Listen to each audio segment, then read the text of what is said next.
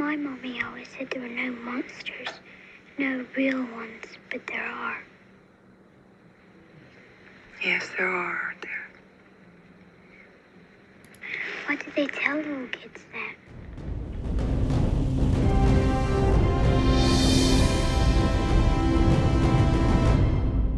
Okay, we are here. We are rolling. We're off to an interesting start. Jack has already sampled the drink on the bar. He's not sure about it. This is I was going to say the aliens and whiskey. Maybe we've all had too much of the drink on the bar. This is the Heroes and Whiskey podcast. We are on episode 7. The title is "Tell Aliens Not Alien and Definitely Not Boba Fett." So the drink on the bar is the Chest Burster Martini. So shockingly, this is a drink that I made up myself. So I am normally not a gin guy, but I'm a sucker for packaging. So I found this Gray Whale gin, which I actually thought was really good. It's good, like, sipping gin. And then I threw some elderflower liqueur on it, some raspberry stuff. And then, the key ingredient is that you have to have a whiskey ball. So it's like the alien egg in there. What are you laughing at? It's all about the appearances. That's not selling me on the drink. And then you pour the raspberry stuff in last, and then it runs all over the top of the whiskey ball, and the whiskey ball cracks, and it looks like an alien egg and bursting. Yes, just like that. So Jack's not totally convinced on the martini idea. Technically, it's not really a martini, but you have to admit that the name Chest Burster Martini is pretty badass. It is. It's a very good name for a drink that I don't know if it matches up to the status of the name. This is batch number 25. Batch number 25. Out of the whole world, I'm assuming, how much they've sold, right? I don't know. I don't know what the last batch was. They're probably all 25, and they just put that on there to make you think it's special. Yeah. Well, no, it's not it's not a bad sipping gin by any means, but it's definitely, if we're not used to the, martini style, it's definitely Yes, that is correct. And so this is our first, 100% alcohol drink. So we'll see how we all feel when we get to the end of the episode. Yeah. So before we dive into the meat of it, great, Jack's mixing things. What does this taste like? Good. I mean, what, he's putting a little triple sec in there. Oh yeah, that is gonna make it better. I don't know, maybe it will. All right. Clear out your sinuses. Little blueberry bye. And a little more blood to it. There we go. That'll taste pretty good. All right. So the question for today, before we dive into the topic, is, what is a story from your childhood? Your favorite story from your childhood that maybe we haven't talked about yet? I'll let Jack go first, unless you haven't thought of anything yet. No. Favorite story from my childhood that we haven't talked about yet. Yeah. I think. I don't know. We've talked about a lot from my childhood. Mm-hmm. I don't know. You can go first. All right. What do you think? Well, so when I was growing up, we didn't have movies or TV all the time, and so I did read a lot, and so there was this book that's more popular with people in my generation called Watership Down. Okay. And so anybody who's listening who's my age will immediately be re-traumatized by just the mentioning of the name Watership Down. So Watership Down is this story about these rabbits, of all things, that they have to leave their home because the bad man is coming in and plowing up their warrens, and then they encounter all these other groups of rabbits that represent different modes of society. Like, there's one that's really violent, there's one that's totally passive and lets the farmers do whatever. And so it's actually, it's a very, very popular book, especially over in the UK, and Watership Down is actually a real place. But then they made it into this cartoon back in the, early 80s, late 70s. And so, like, you go to see this movie, you're 10 years old, and there's this part at the end where the rabbits start fighting each other. And it's like one rabbit will bite into another rabbit, and it's all done in like fairly realistic style. Will bite into another rabbit. The rabbit will fall over. Blood oozes out of the rabbit, and the rabbit like breathes a couple of times and then dies. And this goes on for like 25 minutes. This like brutal rabbit on rabbit violence. And so it's Forget like CGI battles. Yeah, so it's like this really deep, meaningful story about community and family and all of this other stuff. But then there's like this rabbit on rabbit violence, especially in the movie. The book is not quite as traumatic. So, anyways, that's one that I still like. Okay, I have a couple things. One of the things that comes to mind is we talked a little bit about like the MCU, but we haven't really dove into it. And I think that's I would consider that part of my childhood. Okay. Because I was like 12 or 13 when Iron Man came out. Yeah. And maybe even younger. That was a while ago. Yeah, and I remember because all those movies always have come out around my birthday. Right. And so I remember like going around my birthday to see Iron Man, and then Endgame coming out 10 years later. Saying I don't think we've really talked about that too much or given it enough credit yet. Right. So I think that's a really good one. And then the other one that's like really along the lines of the things that we have been talking about is Narnia. Yeah. Like The Lion, the Witch, and the Wardrobe. I think that's the first one, right? Is it the first movie? I know it was a book. It was the first movie, not the first book. But yeah. But that was like, I remember that being really cool when I was a kid too. Like it was never on the level of like Lord of the Rings. Yeah, right. But like thinking back to it, it's like, it's basically kind of like Lord of the Rings, just repurposed and a little more childish and in a different package. I remember almost zero details of those movies, but I remember it being the coolest thing of like, oh, there's like this secret world that like nobody has any idea about, and then it's like from a kid's perspective, you enter into like. Yeah. I just thought it was really cool. I'd have to rewatch those, and I never really read the books, or the book. Yeah. But yeah, we haven't talked too much about that, and I think that's in the same vein. Yeah. Well, and what's weird to think is like C.S. Lewis and J.R.R. Tolkien would like sit around in the bar drinking whiskey and smoking their cigars and their pipes, and then they churned out two of these. Yeah. Two of the most popular. Did they know each other? Yeah. Oh, okay. Yeah. Two of the most popular adventure sagas of all time. I thought you were going to say what was the one with the cats? You read all those books with the cats? Oh, Warrior Cats? Oh my gosh. Here we go. Well, if you were, I don't even remember. I was like 9, 10 probably. Right.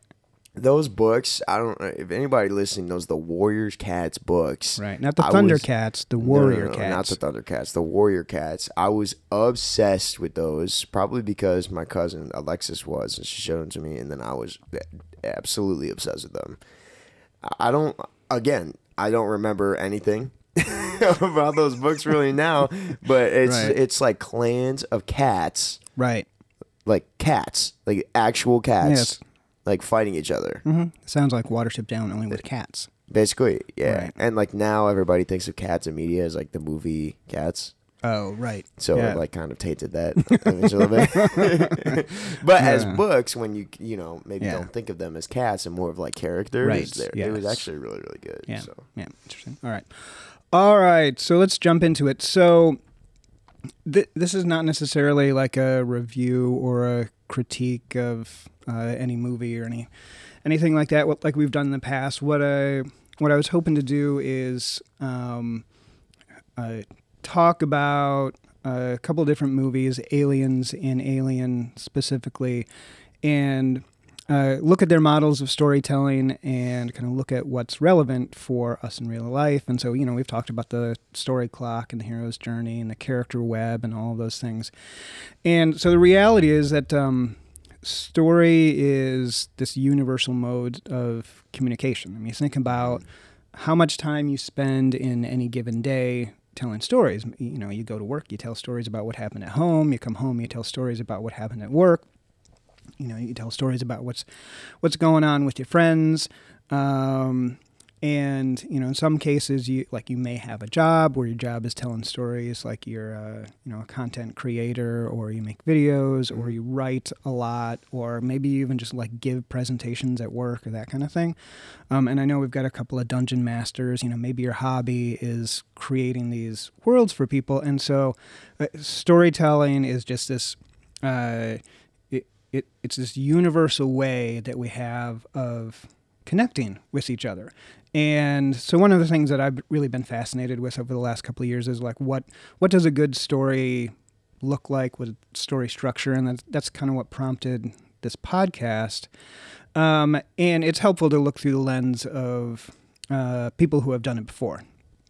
And so again, this started out as a kind of an Alien and Aliens thing, but then the book of Boba Fett came along, and we talked about this a little bit last week, but it struck me watching the book of Boba Fett that show is very much I think one of the issues that I had with that show is that it was awkward, clunky storytelling, which is very much how a lot of people, myself included, tell stories as we go through the day. Somebody asks us about something and we dive right into it.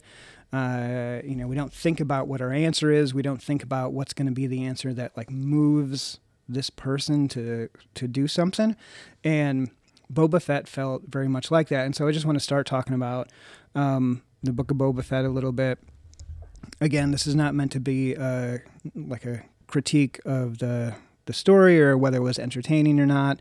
It's just a look at how they structured that story. And so the start of every story is this sense of anticipation that you're going to experience something cool. And so when you're talking to somebody hey, this thing happened at work, the expectation is that will be interesting. Yeah. And so again, that's true at work. If you're a content creator, when you first start with something, there's this sense of anticipation that it's going to be something really good. And that's the hook, right? In any traditional story, that's labeled the hook of the story. Yeah, and it's not even you may not even know what the story is about. But if I say, or if I ask you a question hey, what happened at work? Yeah.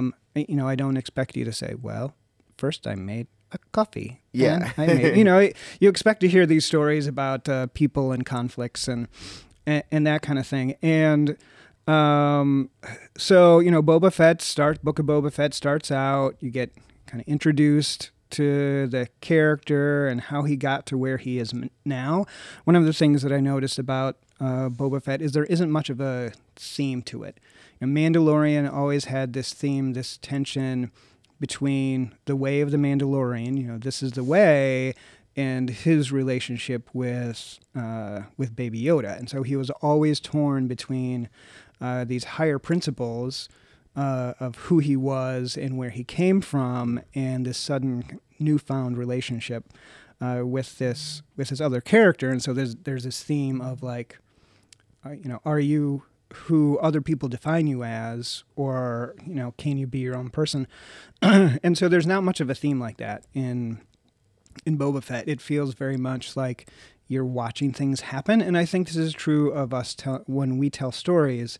When you start telling a story and it's one thing after another, and then you go off on this tangent, and it turns out maybe the tangent, in Boba Fett, is more interesting than the actual story itself, and it doesn't really have a whole lot to do with the story itself, and then you realize you're off track and you come back to the story, and then you're well, I got to wrap up the story and give it some payoff, and so then you throw a bunch of crap into the payoff, and so you get to the end and you're okay, I just heard about some things that happened, but I don't really feel like this doesn't change how I, approach relationships or how I approach the world. This doesn't change my thinking about things.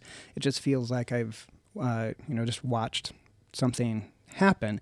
And so that kind of, that's not necessarily a bad thing. It's fine to be just entertained and be just brainless. This is fun. But, the stories that really matter are the ones about characters overcoming challenges and becoming better versions of ourselves. And so, again, as we're thinking about the role of storytelling in our own lives, we can take that storyteller's mindset and use it to our advantage. So like this is just a really simple example, but a very kind of common one. Somebody called me at work and was interested in the background of a position that we had open in our department. And, what I should have done is lay it out as, we work with a population that's really struggling to achieve their dreams and do what they want with their lives. And this is what our department, so there's like some thematic element and some thematic buildup. But what I did instead is just kind of went into the routine of this is what the person does every day. This is who you interact with. And it was kind of just back and forth all over the place. And so I did not create a very compelling presentation of what the job was or what the organization was.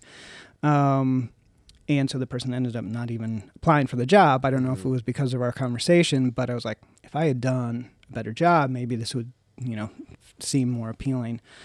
And so we have dozens of those conversations every single day.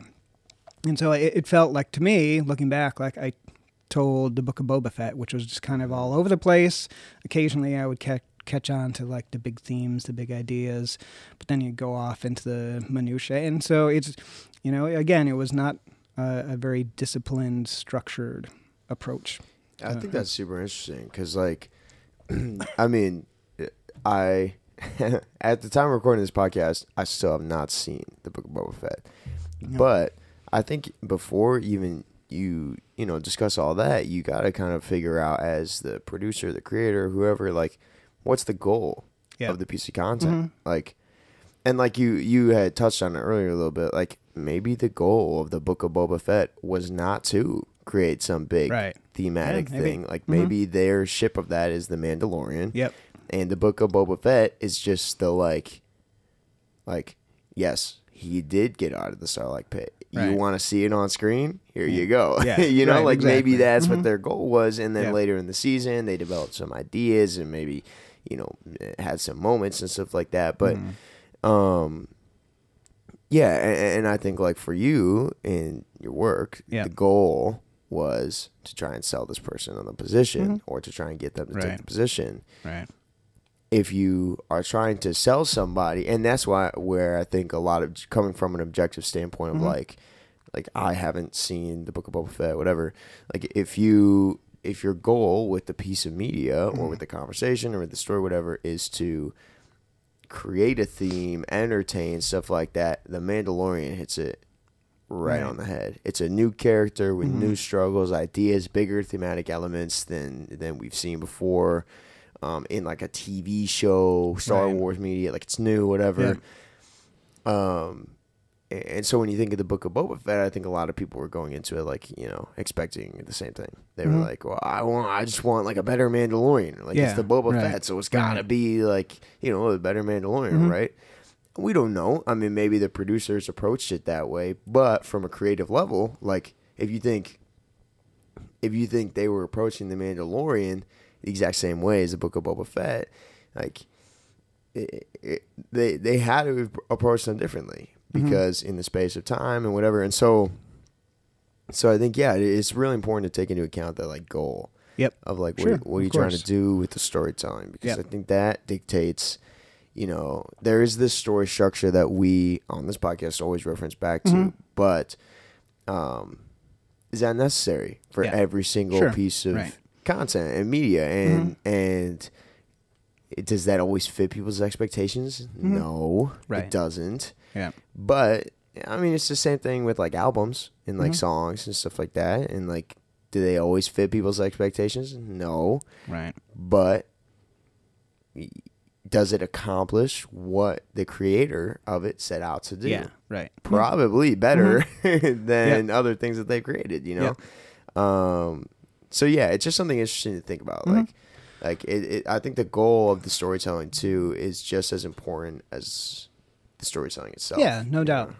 And I think as storytellers, whether it's big or small, we want to tell stories that last and persist, and yes, they can be entertaining. And there were plenty of episodes of The Mandalorian where it's like, we're going to go on this adventure, and nothing is going to change in the overall story arc, but this is going to be fun to see Mando and Baby Yoda, and their different approaches to things. So that is like pure entertainment is absolutely, a valid purpose for your media. It was just a little surprising to me with Boba Fett that there was not any kind of bigger theme, because he had been presented as this kind of cold-blooded, ruthless bounty hunter, and so there were opportunities for that, but that's fine. Yeah. So anyways, moving on. So the two movies that I wanted to compare and contrast are Alien and Aliens. They are two of my top 10 movies easily, and they're it's interesting because they have similar characters and similar things that happen, but their story structures are very different. And so my the theory that I want to posit is that Aliens with an S is when we're telling stories, we want to mimic what Aliens does, not Alien.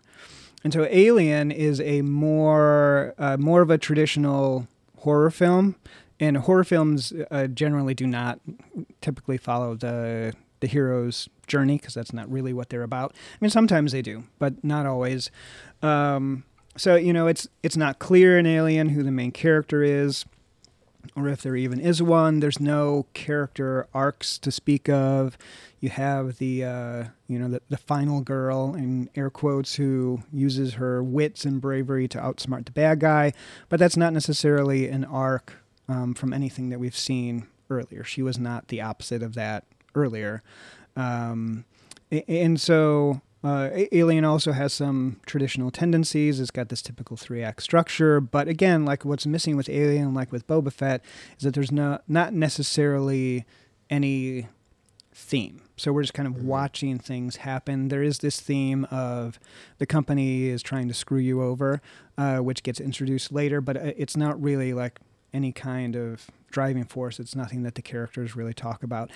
And Alien actually has really good character web. We had talked about this before. We have characters with differing points of view, and every conversation is like this push and pull and this tension between these two characters. But there's no one who's like pulling the other people to be a better version of ourselves. And so a lot of our storytelling ends up being very much like Alien, where it's just like this point-by-point description of what happens.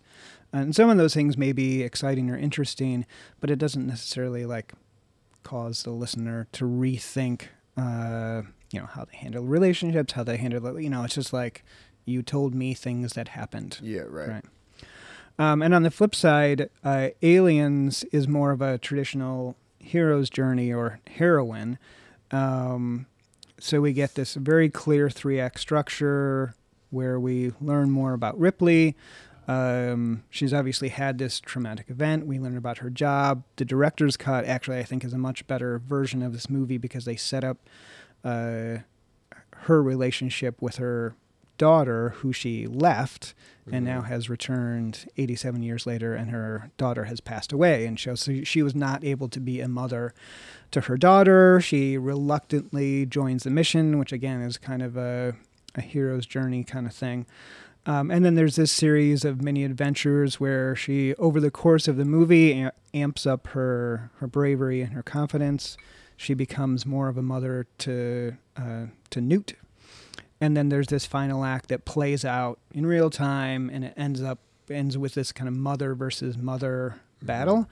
And so there's two very clear themes that are established in the first act. One is this idea of corporate greed, which is carried over from Alien, but is much more front and center with this one. This whole idea that the company cares more about the alien than they care about you.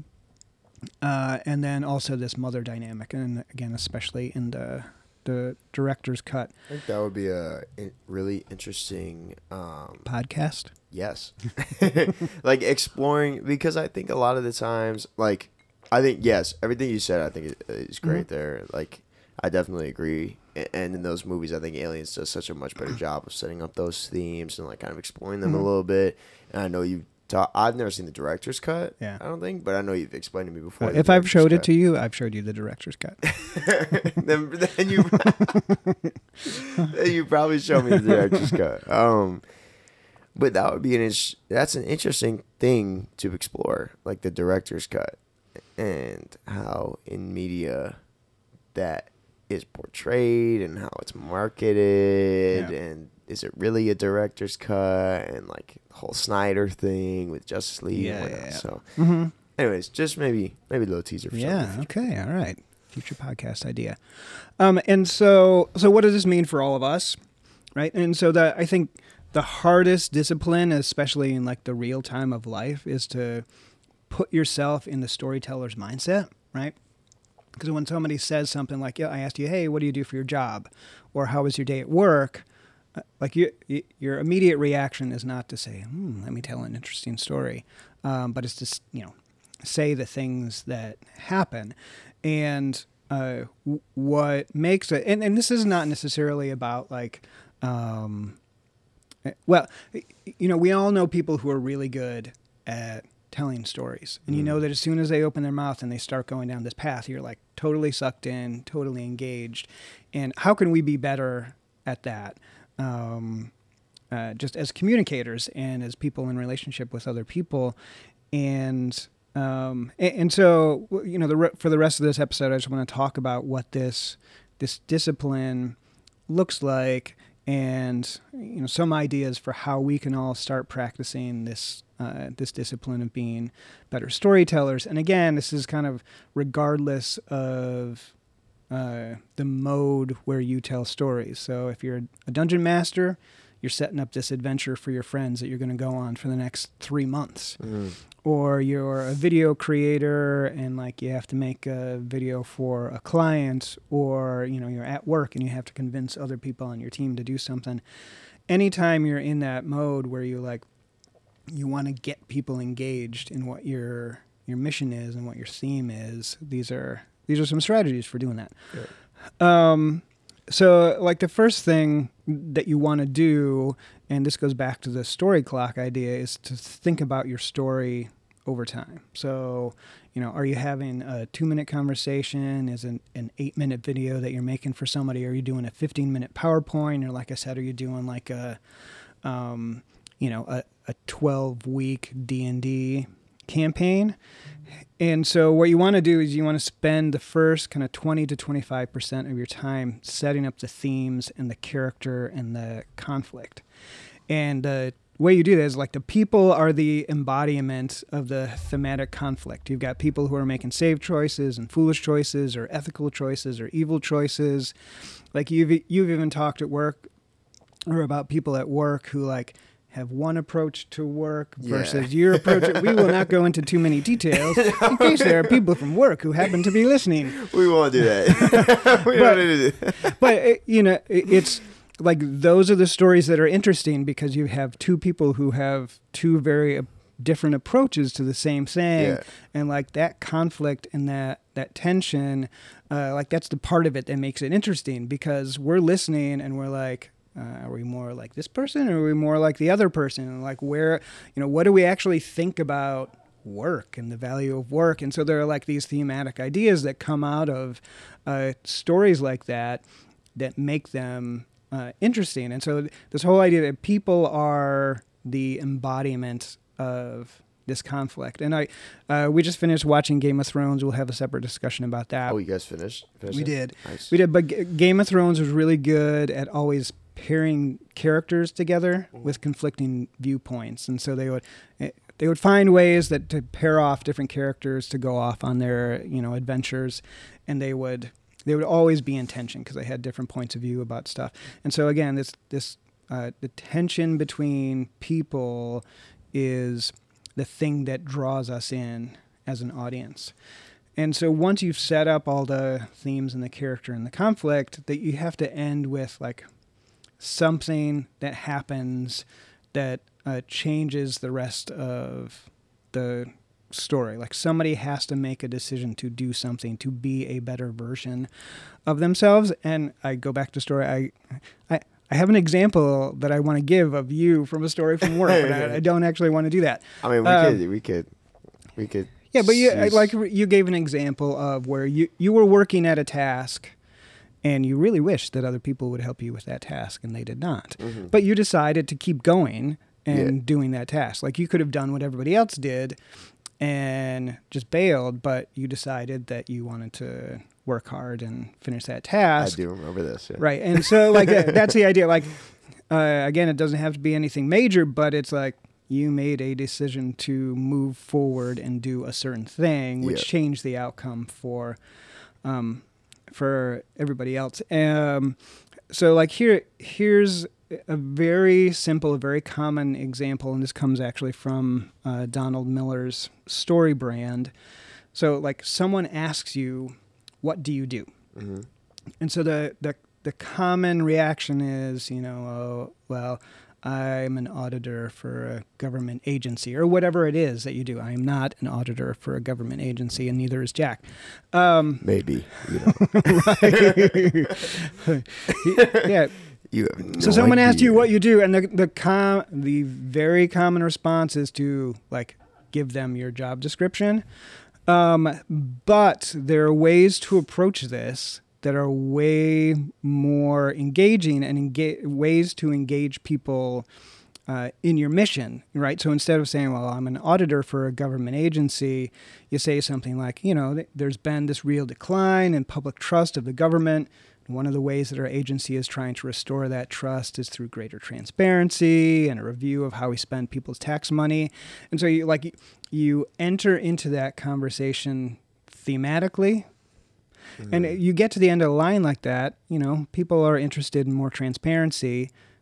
But you can't just stop there, mm-hmm. right? The person wants to know how you solve that problem. So you've set up this theme, you've set up this conflict, and you've set up the role of your company in resolving this conflict. So people want to hear how it all gets resolved. And so you've set up this theme of trust versus distrust, and people are like, well, I don't trust the government, so what do you do to help me trust the government? That kind of thing. And so regardless of what you do, you probably got into that job because you were sold thematically on what the company did. And so you have the opportunity to enter into this response to what do you do thematically. And that's like almost touching into like the marketing side. And that's such an interesting thing. I was watching some YouTube videos earlier today, just kind of talking about like storytelling and how different, the video was more like Hollywood. Yeah. Like how Hollywood brings in like different like genders into like, oh, why do guys want to watch one thing and girls want to watch another thing, And it was a very interesting video, very, very well done. But kind of, jumping off that point, like it almost gets into the marketing side of psychology and stuff like that. Mm-hmm. Like what do you as like a boss tell somebody in a job interview, like you were saying earlier? Yeah. And the baseline of that goes back to, just like you said, the storytelling. Like how do you sell your thing? Because at the end of the day, that's what everybody's doing, right? Like the creators at Disney and Lucasfilm or whatever studio, I don't even know at this point anymore, but whatever studio is behind that, how do they sell and get people to watch and on board with the Book of Boba Fett? Yep. How do you, as a content creator of video games or music or whatever it may be, sell your image and your brand? And that's not necessarily like shilling out, right? No. That's not the same thing as shilling out. We can discuss that more in different episodes and stuff. Mm-hmm. But like, how do you get people engaged and on brand with that? And I think storytelling is such a huge part of that, because if you can't tell stories, like, then you are never going to hook anybody in. Right. You're never going to be interesting to people. Yep. And people don't care about people who aren't interesting. Like, that's not even like a society thing. It's just like bottom line. And so it's definitely like that example that you were talking about is like, you can't just stop there. Like, you've set up this thing that you need to finish. Yeah, you need to resolve it. It needs to come to fruition. And what gets people engaged is that conflict.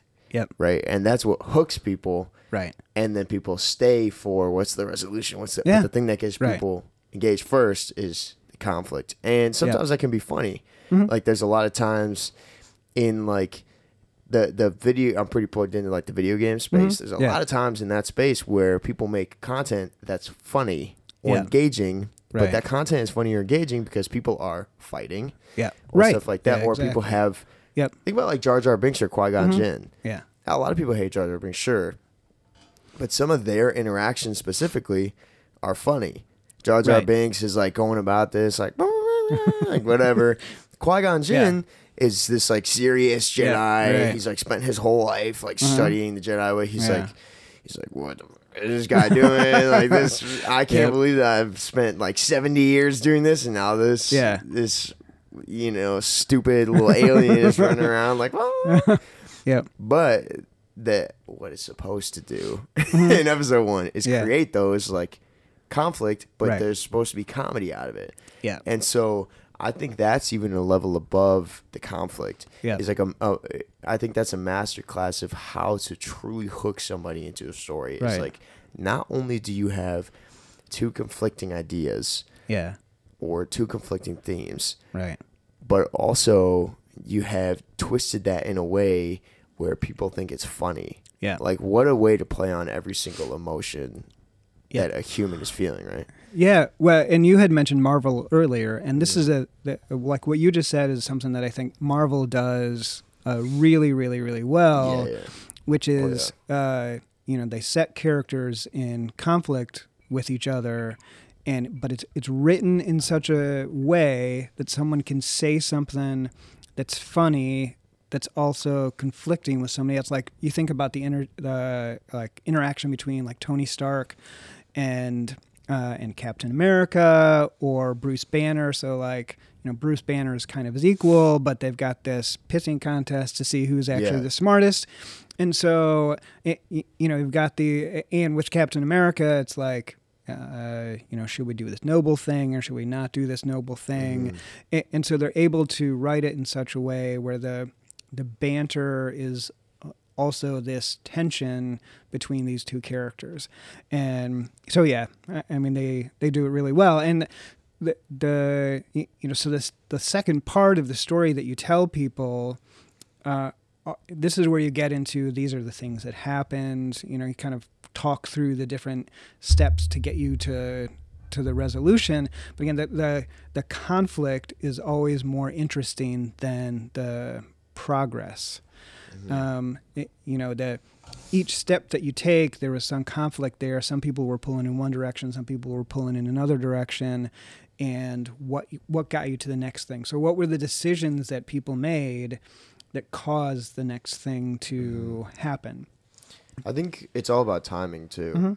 Like when you have a scene, like when you talk about that, I don't know if you're referencing this specifically, but in the first Avengers, there's a scene when they all first come together, and it's like Tony Stark's having the pissing contest with Bruce Banner, and then Captain America's there, and Thor is there, and Nick Fury is there, and so they're all like, I don't think Black Widow or Hawkeye are there, but they're all kind of like have a bunch of different views, but they like have to work together to like solve something. So the progress is going to be there. But I think it's all about timing too, especially in some kind of media or something like that, like some kind of visual media or like a movie or a video or something like that. Like if you are creating and you are conscious of the fact that you're creating this character conflict, if you let it go too long, it can get very exhausting for people to see, and they'll start to. And maybe you want this, depending on what your goal is. Again, just circling back to that, what your goal is of the movie. But it can be very exhausting for audiences to see, like, conflict or something like that in such a large dose all at once. Yep. But if you can resolve that conflict or progress, but the conflict still exists. Yep. Right. Like, exactly. I think, again, going back to the MCU, Like, that's something they do absolutely successfully. Like, 3/4 through their 4-phase thing. Yeah. On your, decline of the story arc. Yeah. Over 10 years, Civil War comes out. Right. And all your heroes are separated, Mm-hmm. And so I think they do a incredibly powerful job of timing their conflicts and their progress. Right. And their resolutions. Because I think that's really important for viewer, and not just like maybe on the YouTube video retention or whatever, but enjoyment.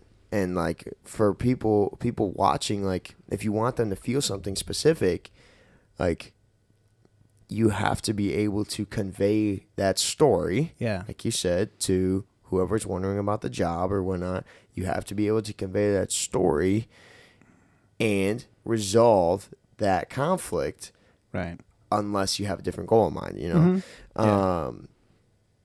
So that's I don't really have a good segue. That's kind of there's some excellent storytelling. Thank you. Yeah, that was a 1-part story, not a multiple-part story. The other thing that came to mind when I was thinking about this, and this is for you D&D players out there. So D&D introduced this thing many years ago called character alignment, which is like kind of the personality of your character. Are they chaotic good or chaotic neutral, or I can't remember what all of them are. And so, if you're trying to create this world where people are engaged, a really good way to do that is to create situations where those personalities come into conflict and everybody has to work together, exactly like you were saying. And so it's like you have two different points of view. What are we going to end up doing that moves us forward to the next thing? Mm-hmm. And so I think the most important part of all of it is obviously you have to get to a point where you resolve the conflict. And maybe it ends well, maybe it ends poorly. It doesn't really make a difference, but it does actually have to come to an end. And where does everyone who was involved stand because of it? And how do we feel about this central theme or conflict based on where we ended up? And so I think, for us as storytellers, the important part of this is the discipline of storytelling. Sorry, we're having some technical issues. No, we're not having technical issues. Yeah, so it's this discipline of storytelling and being able to, like, in that moment where somebody asks you a question like, hey, what do you do? To avoid the kind of instinctive reaction, which is to just like tell the Boba Fett version of the story, mm-hmm. and tell the aliens version of the story, where you can set it up thematically. Take a breath. Like, what's the arc that we want the person to go on? Set it up thematically, set up the conflicts, and then resolve those conflicts.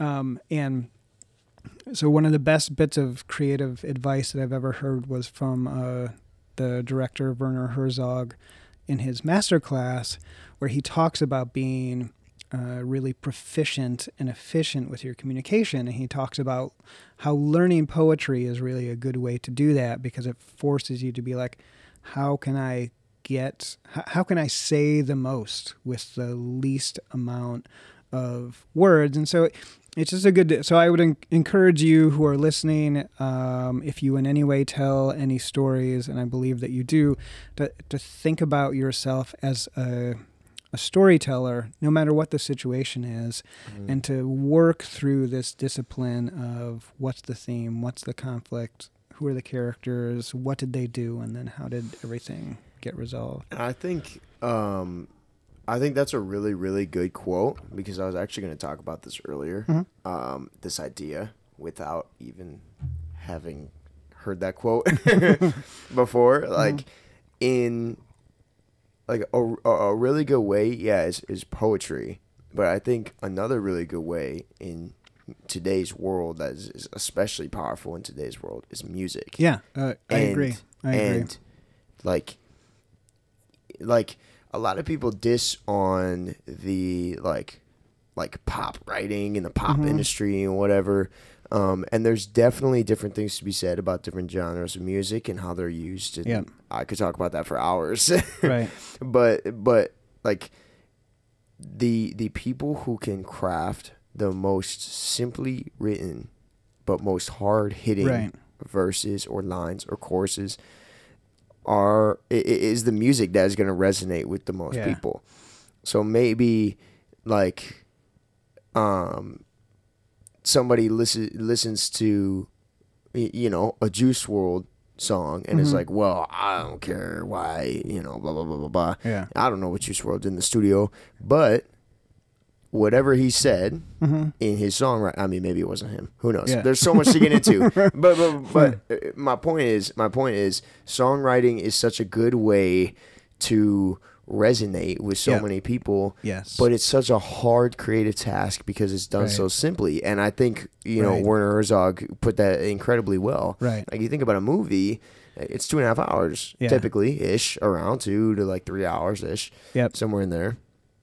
You have 2 to 3 hours. Yeah. Is not a long time. Right. Think about your life is 80 years long. Right. Right. 2 to 3 hours is not a long time to set up. That's 2 to 3 hours out of a day. Yeah. It takes weeks to be like, make a decision or like make a good thing. Like, and these movies are about, saving the world and superheroes and the universe and the galaxy and stuff like that, you know? And so that is such an art form. And I think pop music is like a loose reflection of that. Like, like telling an incredibly compelling story to a large, I mean, maybe your goal isn't a large audience, but telling an incredibly compelling story to an audience that makes them feel all of the things that you want them to feel or that you were feeling or whatever in 2.5 hours or in a song, 2, 3, 3.5 minutes. Yep. Like AJR has a song that's 3:30. It's called 3:30. Yeah. And talks about like, how am I supposed to tell you everything I want to say in 3 minutes and 30 seconds? Yep. And that's why like you have like RZA and Wu-Tang Clan making like 10-minute mixtapes. Yep. We won't get into that right now. but yeah, I think it's such a like just engaging in that kind of thing. Yeah. And learning, like reading it out of a book, or reading quotes or something like that is good. And I think Werner Herzog hits it right on that. Right. Right on that. But actually engaging in music, actually engaging in media and people's stances on media and why they think that thing, that's what's actually going to get you farther. Because especially if you want to be a creator for yourself. Right. Because if you just watch tips and tricks and how to do this and how to do that, those people, they haven't put the creative time in it. Right. Generally, haven't put the creative time and energy in. It's like, how do you make a YouTube video, or how do you write a song, or how do you make a movie? Like, you push yourself to engage in those things. Right. And your creative vision will come to life from the things that you've experienced, the things that you watched, and that takes time, right? So if you listening are just, at the start of that, or you're in the middle of that, or you think you're at the end of that, there's always more to be had for creative growth and for, your creative vision, right? And there's always something that you can learn from every piece of media out there. Absolutely. And only over time is that going to create you into the type of creator, into the type of writer, into the type of whatever media you're in. Yep. Only over time is that going to create you into the one that you want to be. Yeah, no, absolutely. It's like this whole idea of being able to pour all of your energy and emotion into passion and passion into like one line or one phrase, like that takes work. Like that's the art of it. Yeah, exactly. And so my latest obsession is this song by Elton John, and like Elton John and Bernie Taupin were just masters at this. Because he's got this song where he's singing about the melancholy of New York City, And there's this line that's like, Mona Lisas and Mad Hatters, sons of bankers, sons of lawyers, turn around and say good morning to the night. And so there's like so much is jammed into that, like calling people Mona Lisas. So like that in itself has like, it's got so much like, how do you interpret that? What does that mean? What does Mad Hatters mean? Sons of bankers, sons of lawyers. It puts a picture in your head and they turn around and say good morning to like, there's so much layered into that. I mean, it's like, it's poetry, and like really good songwriting is absolutely 100% like really good poetry. And I mean, there are people who are absolute masters. And that's why you see, I could talk about this for hours. So we know this is going a little bit off track of the storytelling of the podcast, but that's why you see like 7 writers, 8 writers, 9 writers, 10 writers, 11 writers at this high level of production of music. Because no, Justin Bieber didn't write all of his own stuff on his latest album, but 7 different experiences, 7 different livelihoods, 7 different people. Like, you probably have a better product than you would, and that's its own thing. So I don't want to get too far into that right now. But. Yeah, no, and I think the point is work at it. Yeah, right? Exactly. It's not something that you're just going to be able to do. Yeah. And it's something that you got to like intentionally do. Every time the opportunity comes up, to think to yourself, hey, what would a good story about this be? And there's a part of it that, like Jack said, is like you need to expose yourself to different media, because some media like songwriting and poetry do it really, really, really well. And like good movies, good cinematography does it really, really, really well, where it's like, I'm going to combine this amazing picture and this amazing dialogue and have this moment. And so just, try and be an artist. Try and be a craftsman with your storytelling. So, all right, we have both finished our chest bursters martini. Hopefully this thing has not been an hour and a half long. All right, until the next time, do what's right, love mercy, walk humbly, tell great stories, and drink superior spirits. Bye-bye.